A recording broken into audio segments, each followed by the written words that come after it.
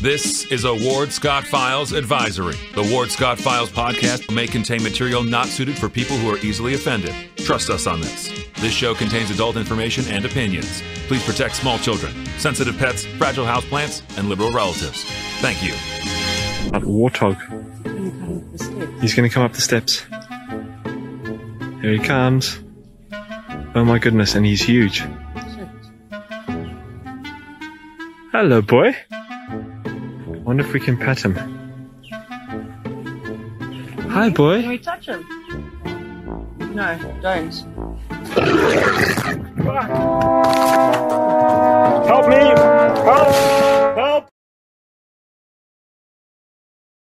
Well, good morning. Professor Ward Scott here in the Warthog Manly Command Center, Man Cave, inside the Mellon Law Studio, 352-325-3938 on the sideline messaging system if you need me, and on Facebook chat. And we are on Friday. Thank goodness in Greyhound, it's Friday again. We're rolling right through the month of March, and spring is right around the corner, believe it or not. Well, I guess you can believe it. I mean, here in north central Florida and God's country in the piney woods here, we seem to have cleared the pollen assault and got it washed away with then a rain assault, initially perhaps brought on, I don't know, rumor has it, by the naked rain dance. And then, of course, we have merged now with everything beginning to grow. And before long, I guess it'll be love bugs next and who knows what else. But morning, everybody. I'm as confused as you are, as I've mentioned before, about Eastern Standard Time and Eastern Daylight Time. And I ran across this little lighthearted thing I'd like to start with. So since so much of the news is so serious and heavy and all that business. But evidently, the Senate has actually decided to permanently, at least they've got this moving through the process, make Eastern Daylight Time the norm and keep it that way all the time. And yet, wouldn't you know, that would, not get through Congress without somebody disagreeing. And there's those who believe, no, we need to make it permanently Eastern Standard Time.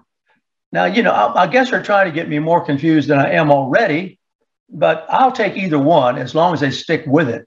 Now, sleep experts have gotten in on this, and they disagree on one key point. They agree on the other point, and that is that you need to quit jerking us around with these twice yearly seasonal time changes. As I said, I just wake up like Rip Van Winkle from a nod and find out, I could have slept like the groundhog, maybe a little longer. And then all of a sudden it's reversed. I can tell what the seasons are here. My good buddy John Martin has nicknamed it, I've forgotten the name of it now that he is, but anyway, it's where we can judge the seasons by the sun moving along the tree line, which is what I do. And I can tell you right now that the sun is due east of me, and it's right in the middle of the tree line. So I can tell you that we're about to get to spring. And before it's over, the sun will be far to my left up the tree line. Of course, the sun hadn't moved. And there we are. And then it'll move back down clear to the right. And I don't know what month we're in. I don't need a clock. I don't need a calendar. And it comes up. Now, how do we get into this whole adjustment of time situation? It is spring starts at 11:33 Sunday morning, Plantation Mark says, and he's a natural man. He's out in the natural world with gardens and all that, so he keeps his I used to get all my information off the Farmer's Almanac, for crying out loud. And so anyway, the Senate has voted unanimously to make daylight saving time permanently. And wouldn't you know that the American Academy of Sleep Medicine, I guess there's something for everybody, issued a statement cautioning, this is according to the Washington Post, which has put this out, that the move overlooks potential health risks associated with that time system. I don't know what isn't a potential health risk. I mean, I have come to believe that walking across the street in Gainesville certainly is. And I don't know what else could be. Everything is. Getting up in the morning, I guess, is for some problematic. So this legislation, if it zips through the congressional procedure, will take effect next year. It's got to get through the House. And of course, Sleepy Joe has got to sign it. And Sleepy Joe himself may not know what time it is and what season it is. But anyway, there is some kind of agreement that we need to stop jerking ourselves around because it disrupts the circadian rhythm, and that rhythm has been associated. Now, here, get this here. The circadian rhythm, which is tied to whenever the light hits your pupils, I guess, is associated with increased risk of obesity. Now, how do they get to that? I'm just kind of curious. I see so many overweight people that I don't know if it's got anything to do with when the sun peaks over the tree line. They say it has metabolic syndrome attached to it, whatever that is, cardiovascular disease, whatever that is, and depression. I kind of go along with that one. I could see how complete darkness all the time will get us down in the dumps, and some people get adjusted to that. And there are places where it is dark quite a bit, pretty late, and all that business. So I don't know what to tell you. I thought I'd ask you all. Now there are also, as in everything else that gets debated and discussed in Congress and gets politicized, some experts are calling for even more research. You know, how many years of research does it take? Experts, I'm always wondering about that phrase. Experts call for, and the experts are never cited, and the documentation is not there. Experts have called for more research before deciding on a permanent time. Are you kidding me? I mean, I don't get it. I don't get it. More organizations have piled in on this. There's a National Safety Council, whatever in the world that is, I don't know. And of course, the National Parent Teacher Association. I suppose they've got a dog in a hunt because the little kitty has to go out and wait for the bus in the dark or the light. I don't get it. Either way, something's going to give. But there is a nationwide push. One thing that comes through in this movement, if you will, is there's a nationwide push to make the time consistent and make it permanent and decide on what it's going to be. But right now, it seems it will be daylight saving time. And what that means, it'll be dark longer in the morning. So the little kitties will be waiting in the dark for the bus or whatever it is they wait on, if they wait at all, if they go to school at all. And then there'll be more sun in the evening, I guess, to sit on your porch and taper off and think about what you did or didn't get done during the day. So there's all this, plus the climate change freaks have piled in on this and have talked about energy saving benefits, and it promotes public safety and therefore will lead to a decrease in crime. This is an amazing chain of logic that comes out of this conversation about what time it is. It's amazing. I mean, I suppose it matters. I used to get around the world quite nicely without a watch. I didn't need a watch, and then all of a sudden now we got a watch, and I don't have one, by the way, that does everything. I guess you talk on it. It's been, as Dick Tracy come true. When I was a kid, I used to read the comics constantly. I was fascinated with the comics. And I used to draw my own cartoons. And I used to read Dick Tracy, and he had a watch that he could talk into. Well, we didn't have such a thing. We just only had it in the cartoons. Now we've got these watches that do everything, tell you everything about yourself, whether you want to know or not, know where you are. It's that one another. So it's not just a watch. And how does that factor into it? I mean, the conversation is really kind of interesting and zany to watch. Wow, I didn't even realize I would do that pun. Some are saying no more dark afternoons in the winter, no more losing an hour of sleep every spring, want more sunshine during our most productive waking hours. That's a weird kind of, do we have productive waking hours anymore with Zoom and people getting $600 a month from the government and and the government printing money and us trying to nudge over to socialism where the government is going to take care of us from cradle to grave. And now they're all talking about how daylight saving time really doesn't save any light at all. It actually steals it from the morning. Now, that is interesting because that's when it's necessary to maintain our healthy biological rhythms. So have you ever heard of such? Daylight saving. I think this is one of those sentences that needs to go on the wall if you still do that. Daylight saving time doesn't save anything at all, any light at all. It simply steals it from the morning. I think I wished I'd have come up with that one myself, my own self. But and here's the other complaint: is the chronic effects of permanent daylight saving time have not been well studied. Well, how long does it take? How long does it take? And, you know, we got to do more research. And we found, according to some of these research guys, that the body clock, I've always heard about the body clock.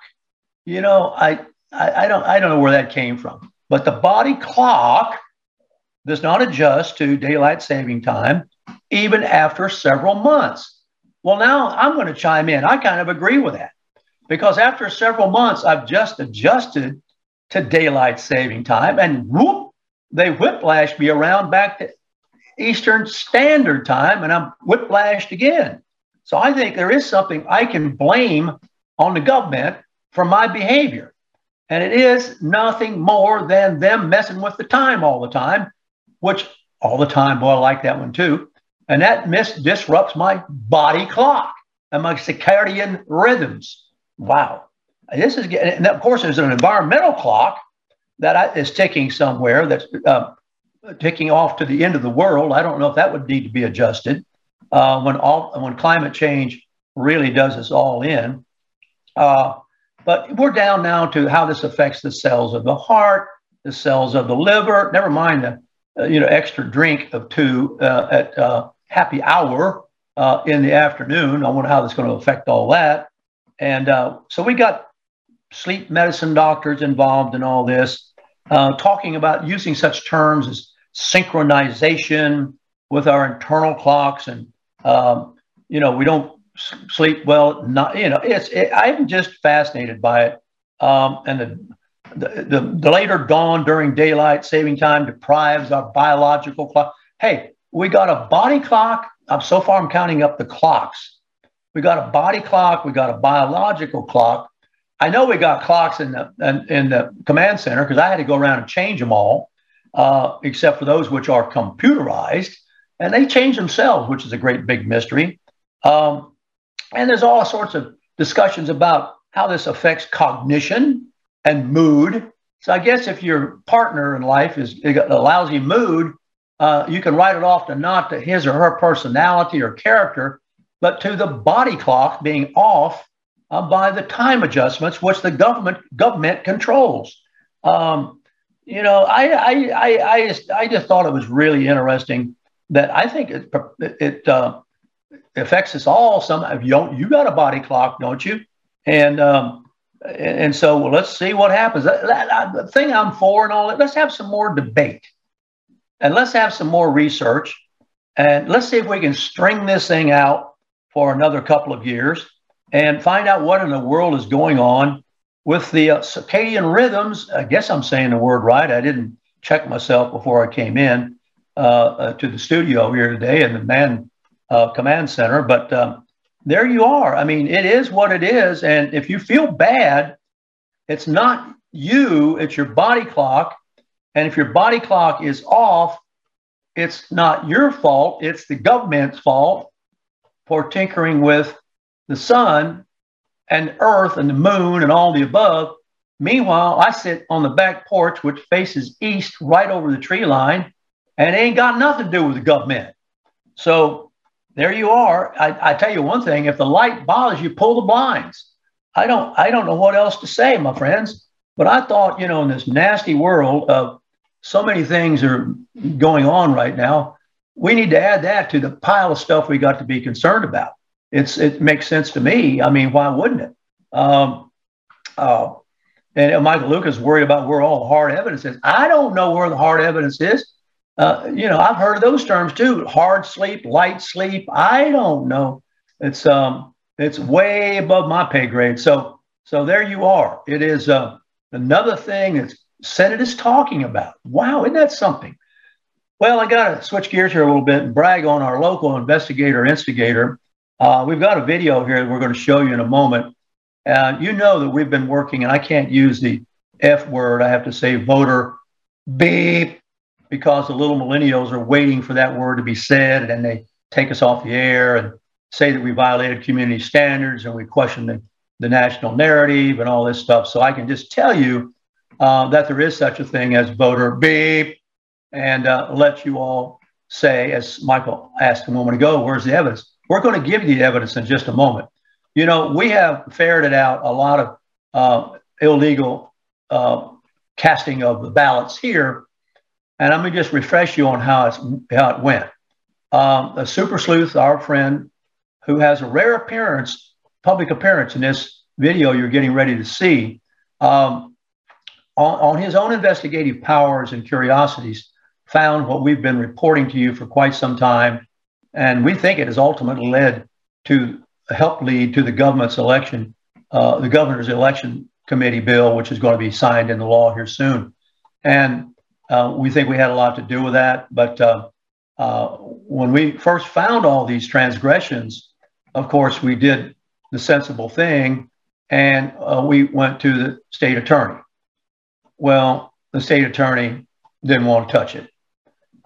He did want to touch it. It's ironic. He did want to get involved with this thing with Riles and Drotos and Bosshart. Boy, he wanted to get involved with that, and that's going to turn out. You wait and see how that turns out. And so here's something he didn't want to get involved with.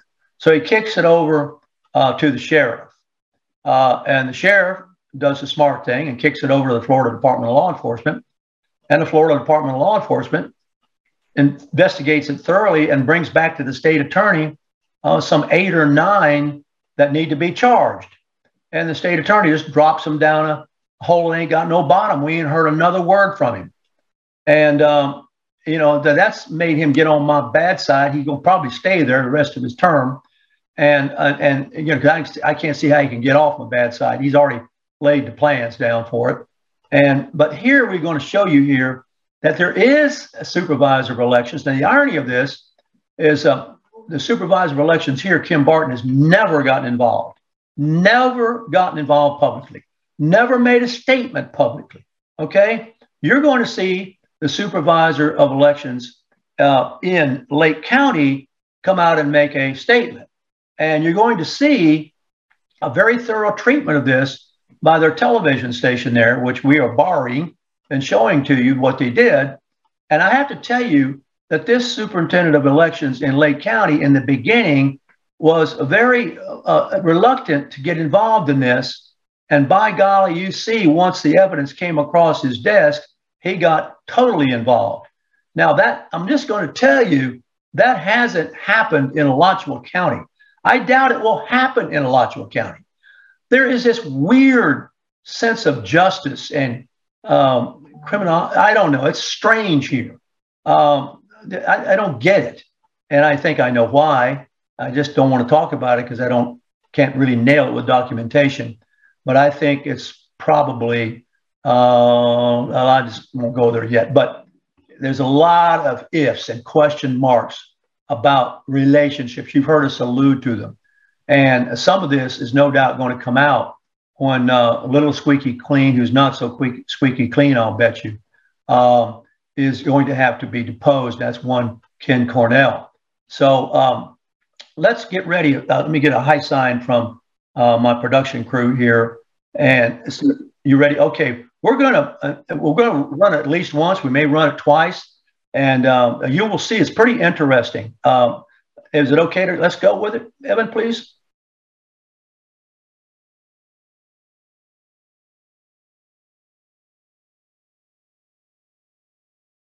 Some convicted sex offenders should never have been allowed to register, much less vote, yet they did. And as Channel 9 investigative reporter Christopher Heath explains, the state is now investigating what went wrong. In January, hey, I don't care what you want. We went to the home address of Bobby Douglas Diaglia, a registered sex offender. Bobby wasn't home, and the man who greeted us in the driveway didn't want to talk, at least about where Bobby was or if he had voted in 2020. But Bobby wasn't the only name on our list.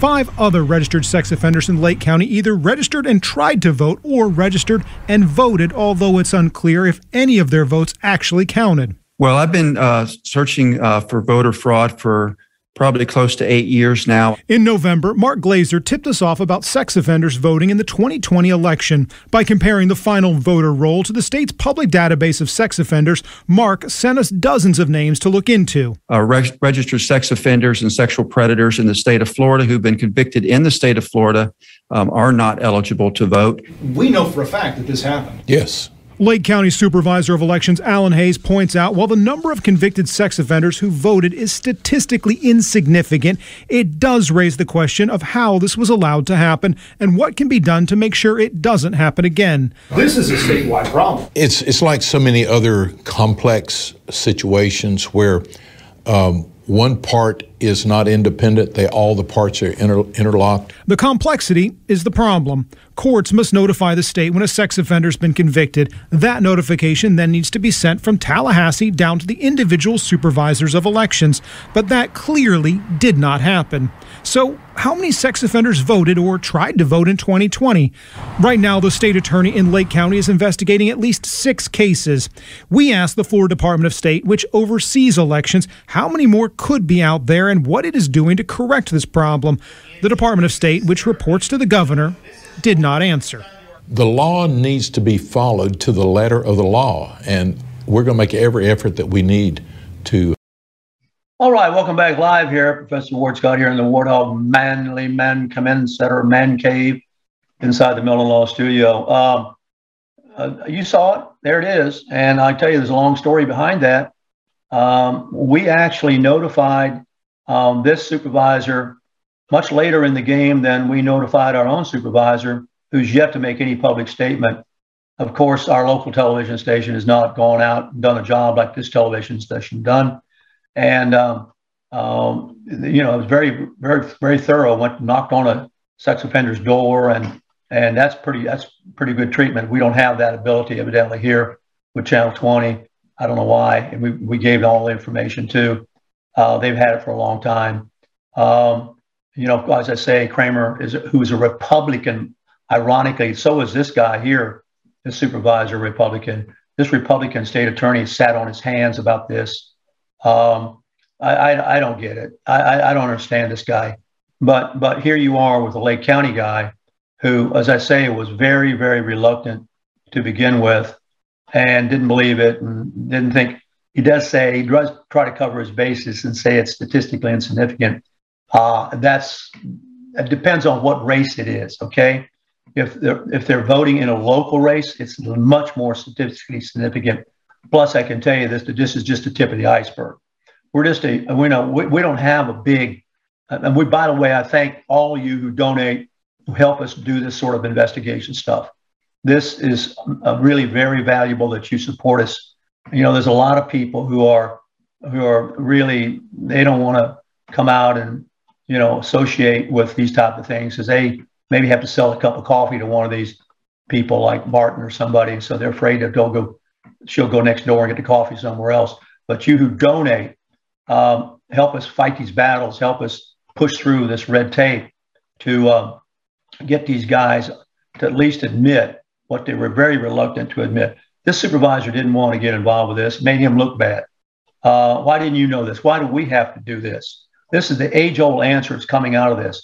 As you see that Mark is referred to as a concerned citizen. Why do the concerned citizens have to do it?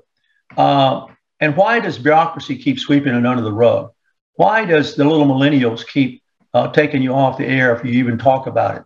What is going on? They talk about Russia and all that stuff. Well, I ain't got to look far to see Russia. I ain't got to look far at all. And, look out your window. And I'm not talking about Palin, who said she could look out her kitchen window and see Russia across the Bering Straits. I'm talking about the government around here and the way these bureaucrats behave. So I'm just saying that there's much more to this, and we're able to show you right now, but this is really interesting.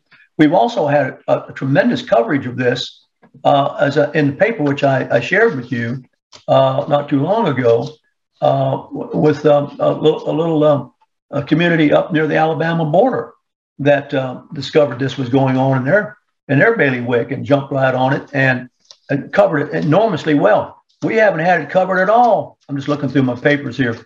We haven't had it covered at all in the Gainesville Sunset.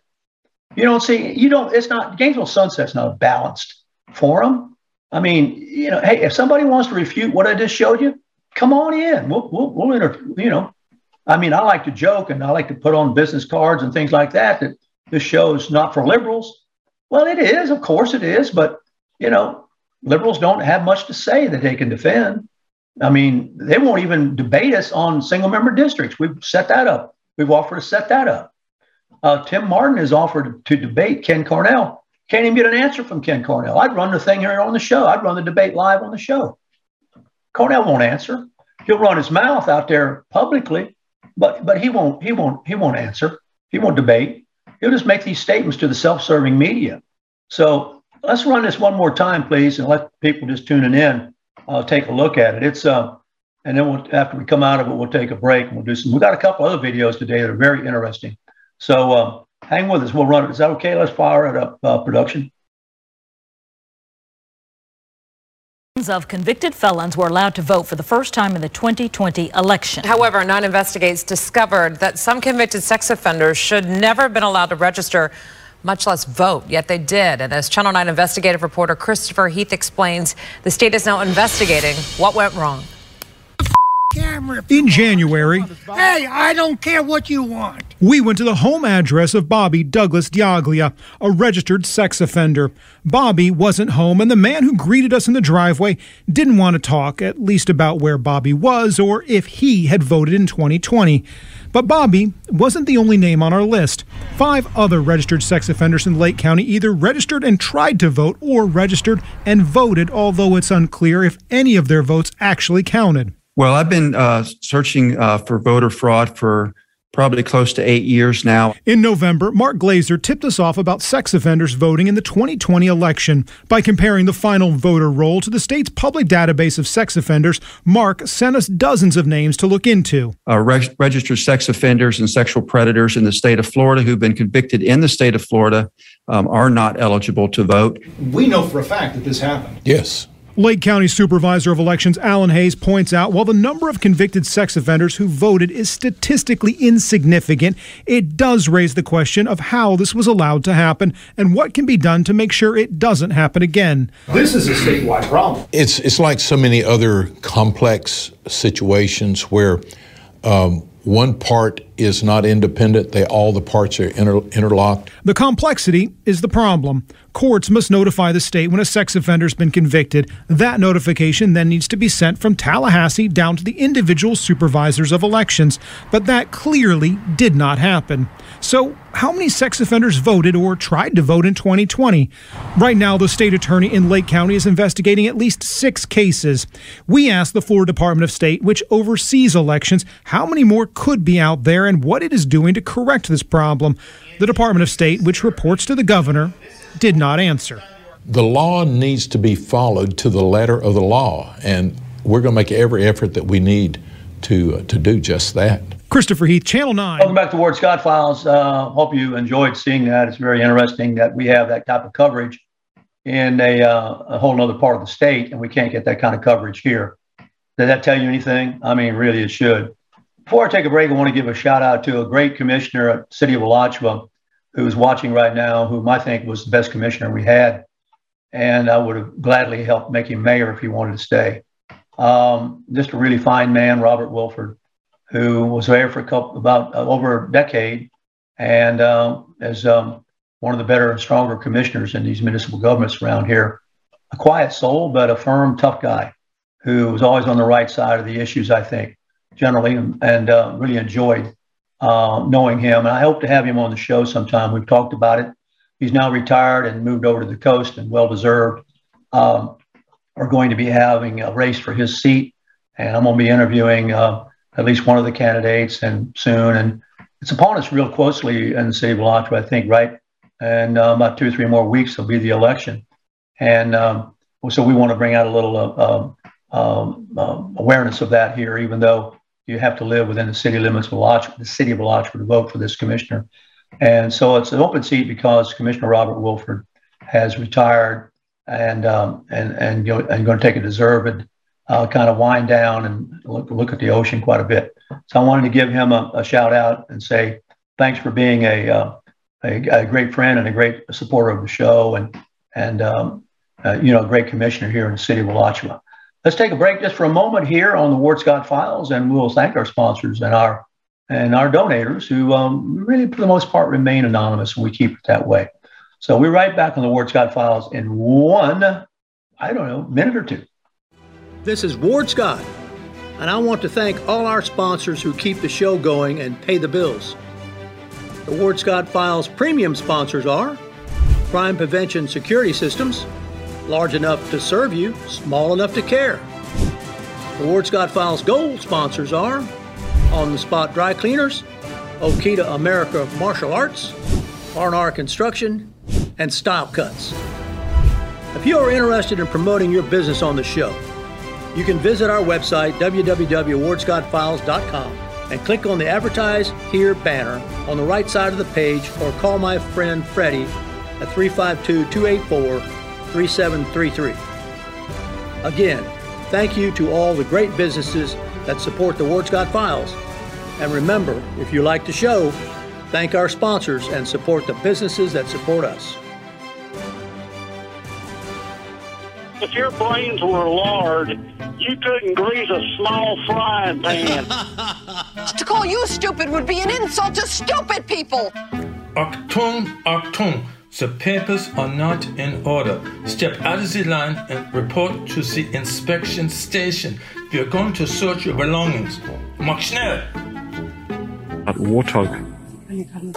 He's going to come up the steps. Here he comes. Oh my goodness, and he's huge.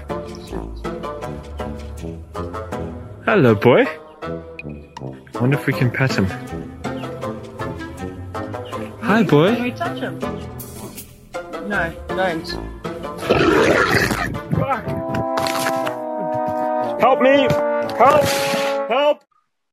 Welcome back to Ward Scott Files. Professor Ward Scott here, the Warthog in the Command Center, the Warthog Manley Command Center inside the Mellon Law Studio, inside the piney woods of North Central Florida, and where the truth is beaming out of here constantly, and you may pick it up on your receivers and assimilate it as you will. You may debate it, you may reject it, you may deny it, you may accept it, or some formulation of that.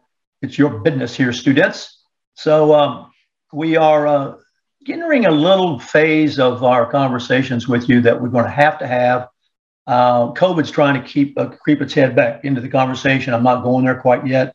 But we do have to go over to the Ukraine situation because it is what it is. I mean, it is very much one of those defining moments in history. I've lived through several of these defining moments. I can tell you, of course, I wasn't around for the Pearl Harbor, but not shortly thereafter, I was on my way to being around.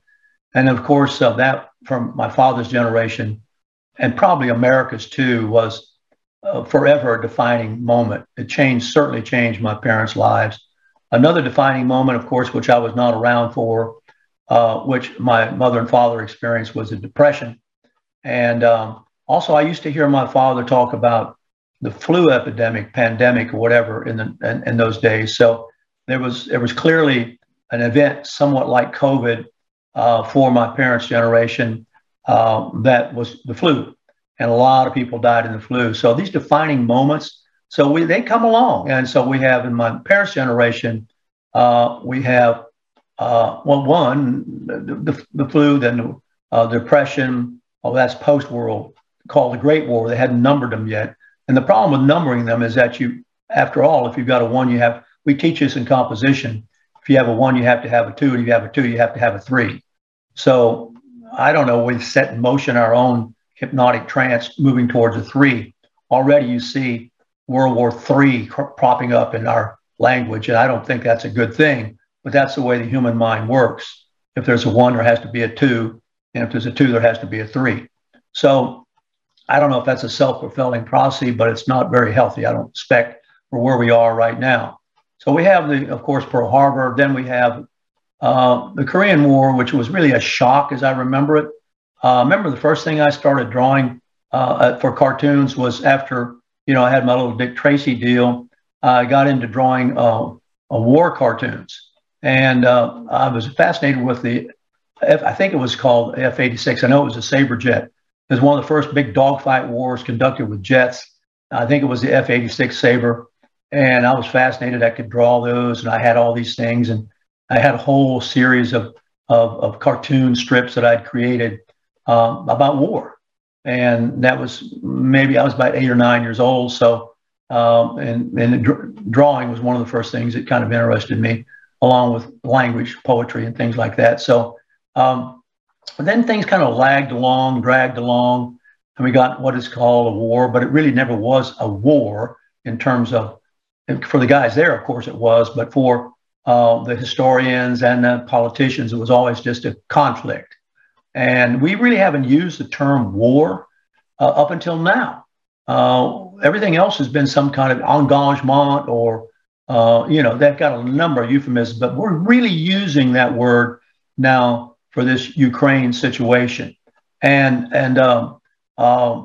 then even trying to predict and create a 3, which is to say, call it a World War III.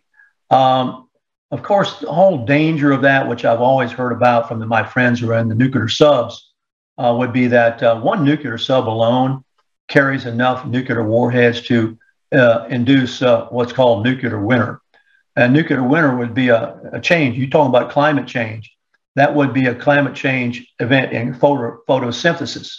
And the change in photosynthesis due to the accumulation of all the activity in the atmosphere from this nuclear cataclysmic explosions would affect the crops and affect actual growing of things, which in turn we have to live, which we eat. So in extreme, it could block out the sun. We've studied all these things. We know what the possibilities are of this. So, we got a crazy kind of guy at the helm of the country, but in a way, he's just another character we've got these characters here stateside. We've got these people who want to rewrite history and give the land back to the people who never had it in the first place, this kind of thing. This is, as I said, alluding to drama and Shakespeare, nothing new. I mean, this is border dispute stuff and dominant by one people over another. Nothing new. It's been around. It looks like as if we're doomed to have it forever.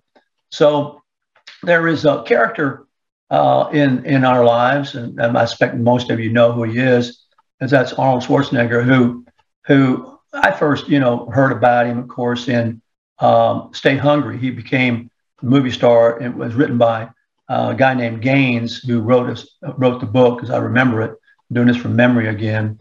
And Gaines was the first one to write a book about pumping iron. And then that became a movie. And of course, Arnold was in the movie. When I was into the pumping iron big time, I went out to California to work out at the California gyms. And one of the places I went to was the original Gold's Gym. And of course, I had read or knew of all the great superstars of that world, bodybuilding world. And a lot of them were in the gym there with me when I was working out. I talked to quite a few of them. Pete Grimkowski was Mr. World, was there. A lot of these guys.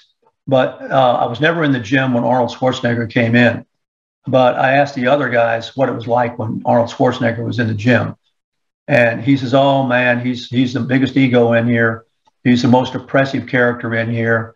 He'll go around and criticize you and find some body part and ride you and belittle you about it. And it's all a mind game with him.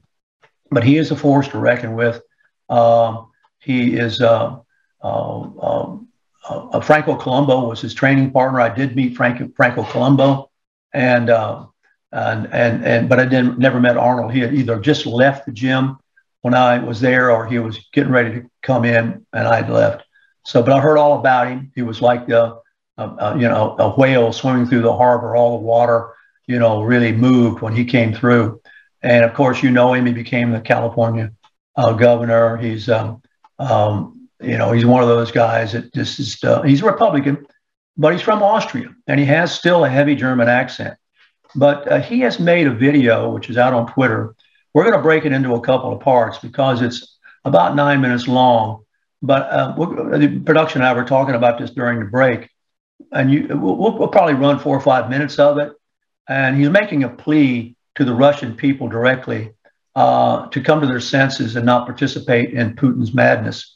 So let's run the first 4 or 5 minutes of it, please, production.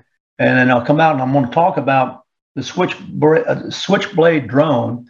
And after we come out of that, we're going to talk about Hunter's laptop, which is scandalous. And that'll probably complete our show today. But anyway, let's run a little bit of Arnold pleading with the Russian people. Hello, everybody, and thank you for sharing your time with me. I'm sending this message through various different channels to reach my dear Russian friends and the Russian soldiers serving in Ukraine.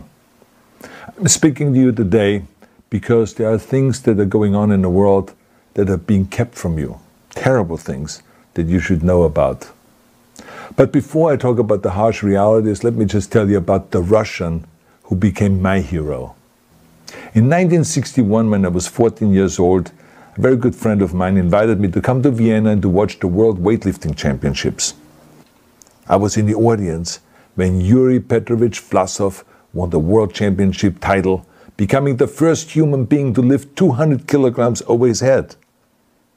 And somehow a friend of mine got me backstage. All of a sudden there I was, a 14-year-old boy, standing in front of the strongest man in the world. I couldn't believe it. He reached out to shake my hand. I mean, I still had a boy's hand. He had this powerful man's hand that swallowed mine. But he was kind, and he smiled at me. I will never forget that day. Never. I went home and I put his photo above my bed to inspire me when I started lifting weights. My father told me to take down that picture and to find a German or an Austrian hero. He got really angry, and we argued back and forth. He didn't like Russians because of his experience in the Second World War. You see, he was injured at Leningrad, where the Nazi army that he was part of did vicious harm to the great city and to its brave people. But I did not take the photograph down, no, because it didn't matter to me what flag Yuri Vlasov carried. My connections to Russia didn't stop there, by the way. Oh, it actually deepened when I traveled there with bodybuilding and for my movies and met all my Russian fans. And on one of those trips, I remember, I met Yuri Vlasov once again.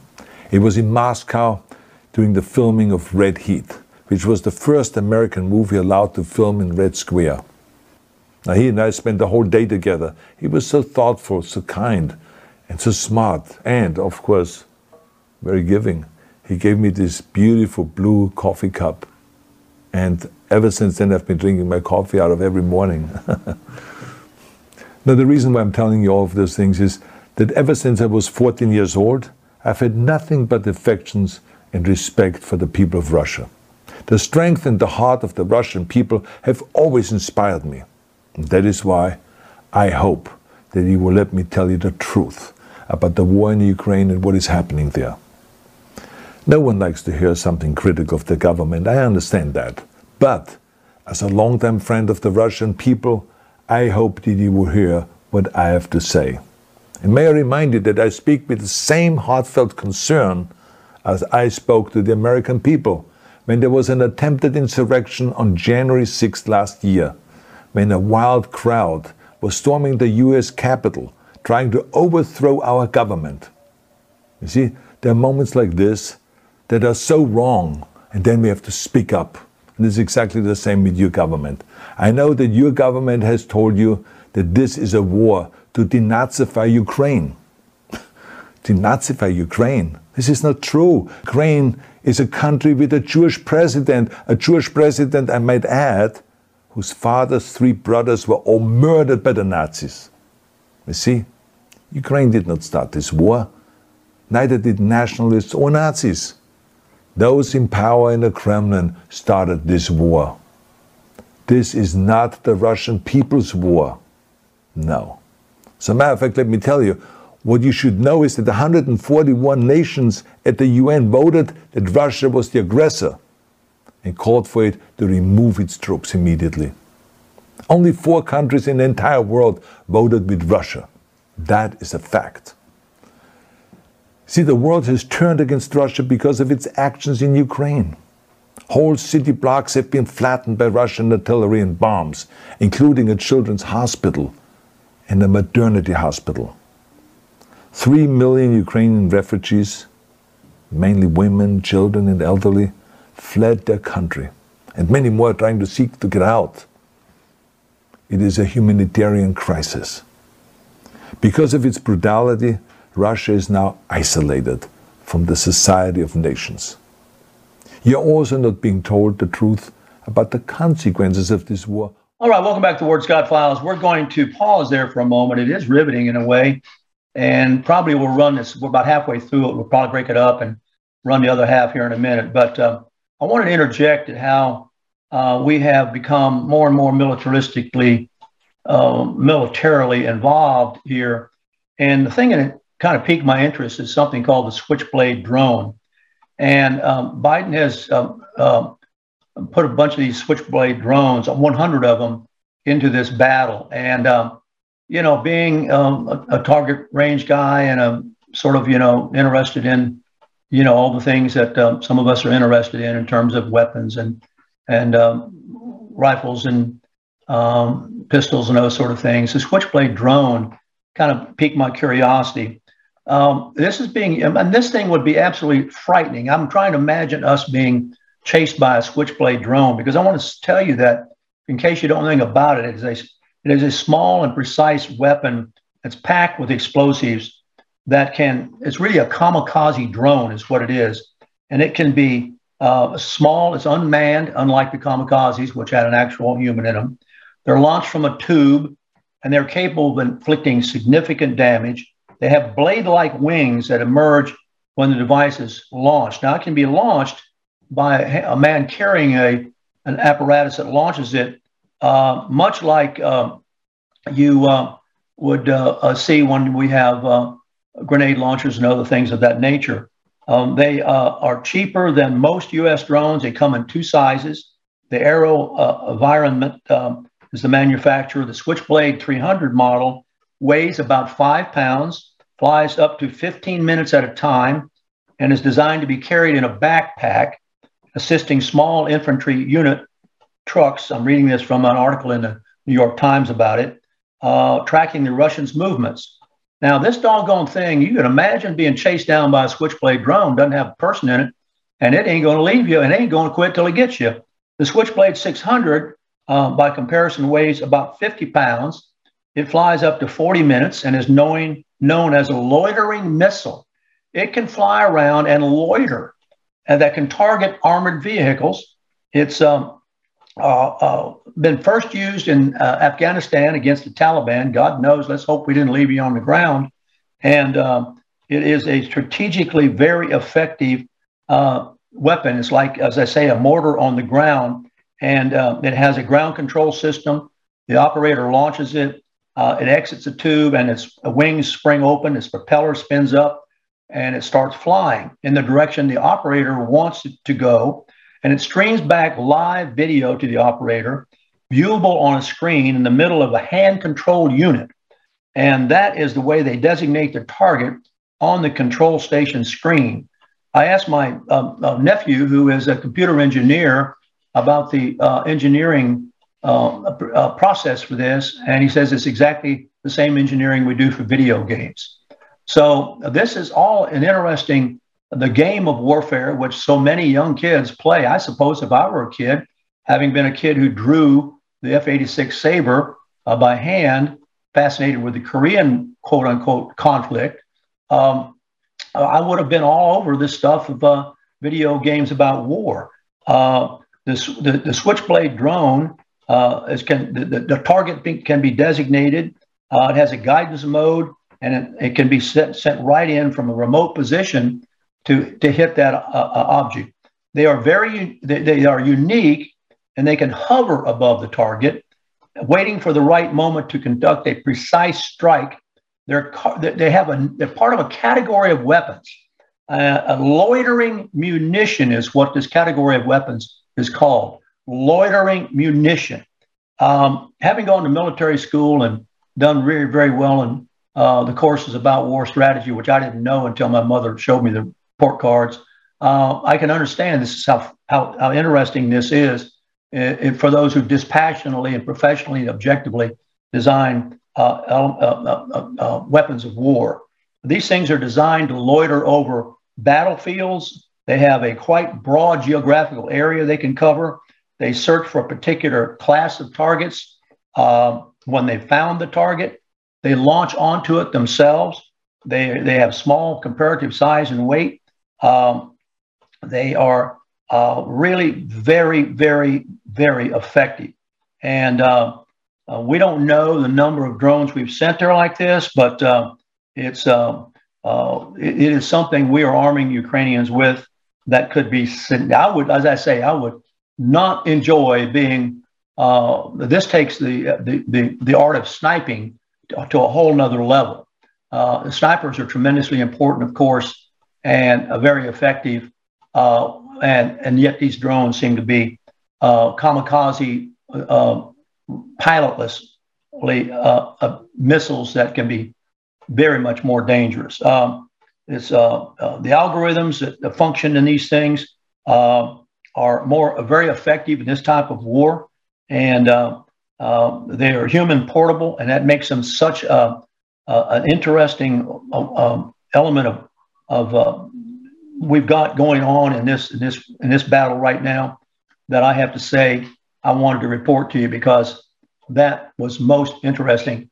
And I'm sure that, given the sophistication of Schwarzenegger, he's aware of these things. Let's run the rest of this. It'll be about 4 or 5 minutes, and then we'll pull out of it for you. You're also not being told the truth about the consequences of this war on Russia itself. I regret to tell you that thousands of Russian soldiers that have been killed. They have been caught between Ukrainians fighting for their homeland and the Russian leadership fighting for conquest. Massive amounts of Russian equipment have been destroyed or abandoned. The destruction that Russian bombs are raining down upon innocent civilians has so outraged the world that the strongest global economic sanctions ever taken have been imposed on your country. Those who don't deserve it on both sides of the war will suffer. The Russian government has lied not only to the citizens, but to its soldiers. Some of the soldiers were told they were going to fight Nazis. Some were told that the Ukrainian people would greet them like heroes. And some were told that they were simply going on exercise. They didn't even know that they were going into war. And some were told that they were there to protect ethnic Russians in Ukraine. None of this is true. The fact is that Russian soldiers have faced fierce resistance from the Ukrainians who want to protect their families and their country. When I see babies being pulled out of ruins, I think that I'm watching a documentary about the horrors of the Second World War, not the news of the day. Now let me tell you, when my father arrived in Leningrad, he was all pumped up on the lies of his government. And when he left Leningrad, he was broken, physically and mentally. He lived the rest of his life in pain. Pain from a broken back, pain from the shrapnel that always reminded him of these terrible years, and pain from the guilt that he felt. To the Russian soldiers listening to this broadcast, you already know much of the truth that I've been speaking. You have seen it with your own eyes. I don't want you to be broken like my father. This is not the war to defend Russia that your grandfathers or your great-grandfathers fought. This is an illegal war.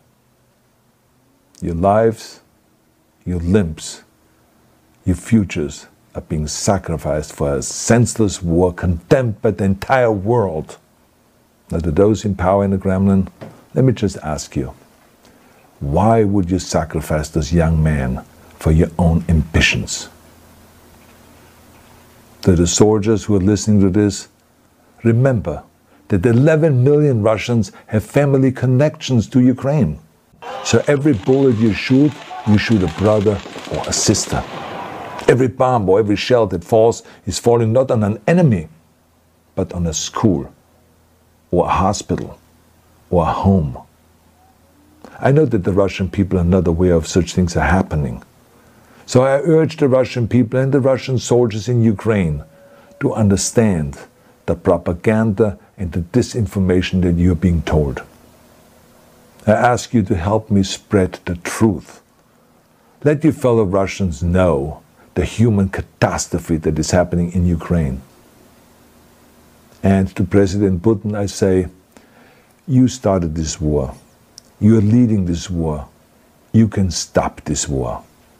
Now, let me close with a message to all of the Russians who have been protesting on the streets against the invasion of Ukraine. The world has seen your bravery. We know that you have suffered the consequences of your courage.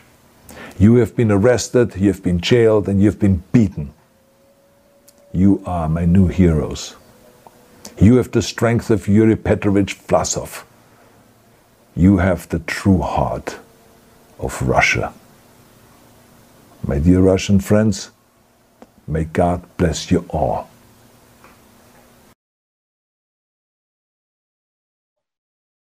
Well, thank you very much for watching that. I hope it was interesting to you.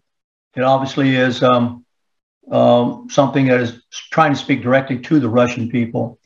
This is causing some problems for athletes like Mendeleev, who is now the #1 player in the world in tennis, but may soon be the #2. Nevertheless, he's been asked by the Tennis Association to publicly renounce Putin and recognize Putin as evil, or they're threatening to ban him from the tennis circuit. This would really be dramatic and very interesting, because the pro tennis world is made up of individuals from all over the world, as you can imagine. And recently, for example, just I think in the last 24 hours, the prime leading Russian ballerina of their Russian ballerina company, the Russian ballet company, has defected and quit the ballet company in Russia and said, I can't be associated with the Russian ballet because of Putin, and has gone to the Netherlands, is going to dance with the Dutch ballet company. This is just in the last 24 hours or so.